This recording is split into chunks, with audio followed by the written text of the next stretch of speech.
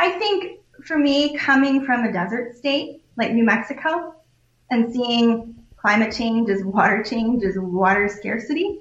When you don't have water, nothing else matters. I just, as a nerd interest, fell in love with environmental law when I was in law school and kept going. I enjoy doing things like reading the Clean Air Act, and I'm probably one of the few people who can read all 550 pages of the House Democrats Select Committee on the Climate Crisis report. So, I really enjoy the subject matter. And part of that is because I do appreciate how close it cuts to the basics of life itself. We can't go very long without water.